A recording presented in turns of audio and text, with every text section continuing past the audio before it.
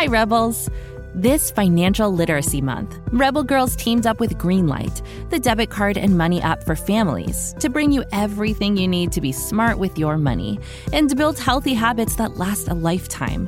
With a Greenlight debit card and money app of their own, kids learn to make smart choices with every penny, whether you're saving for something special or learning to invest. Greenlight gives kids the power to be independent, and grown-ups can trust that their kids have money wherever they are. Sign up at greenlight.com/rebelgirls to get your first month at no cost and start building money confidence for life. This is Goodnight Stories for Rebel Girls. Hi there, Rebels. This is Goodnight Stories for Rebel Girls, the interview. I'm your host, Luna, and today we're talking to singer-songwriter Ingrid Andress. Ingrid read us the story of singer, songwriter, actress, and philanthropist Dolly Parton. Go listen if you haven't heard it yet.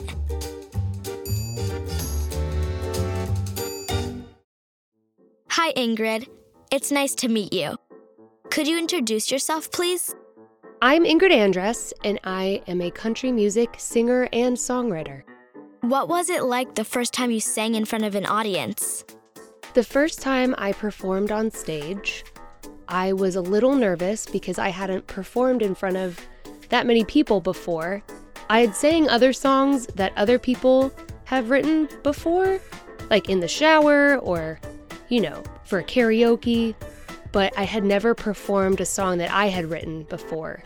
But once I got on stage and started playing my music, I felt so at home.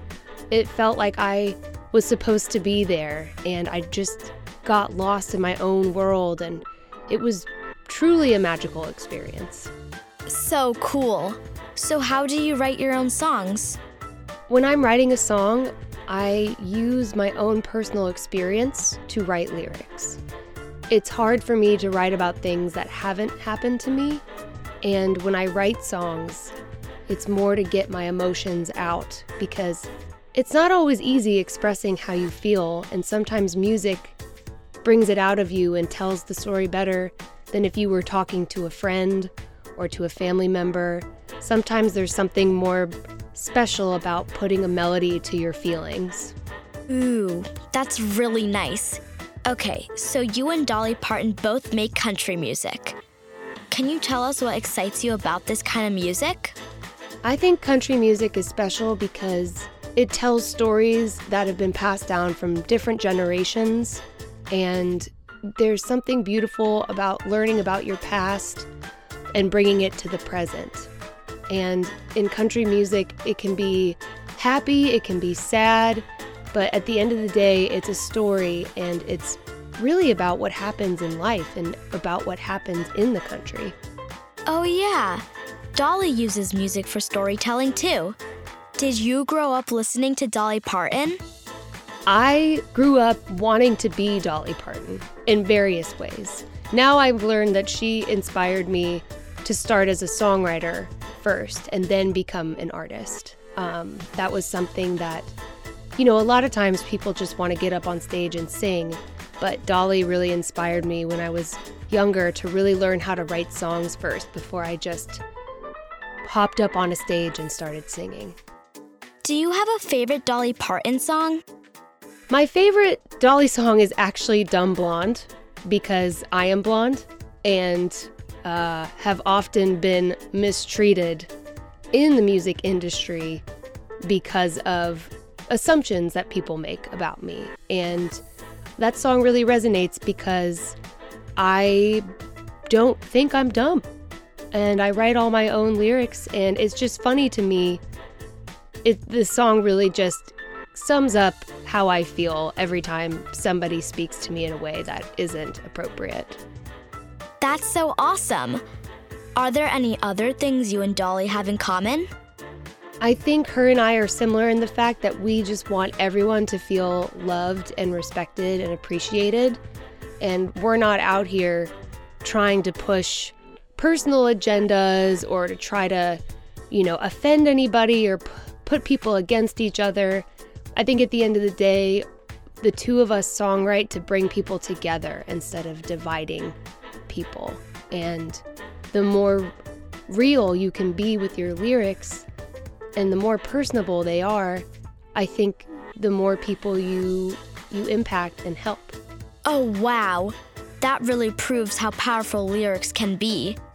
And last but not least, what makes you a rebel girl?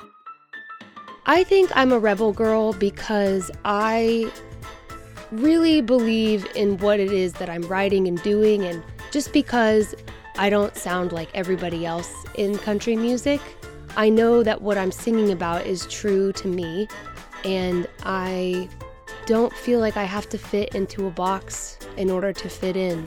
I think I would rather pave my own road and sing songs that I love than to pretend to be somebody I'm not just to fit in. I like that. We all have something that makes us special. Thanks for talking to us about country music and songwriting, Ingrid. Thank you. And thank you for listening.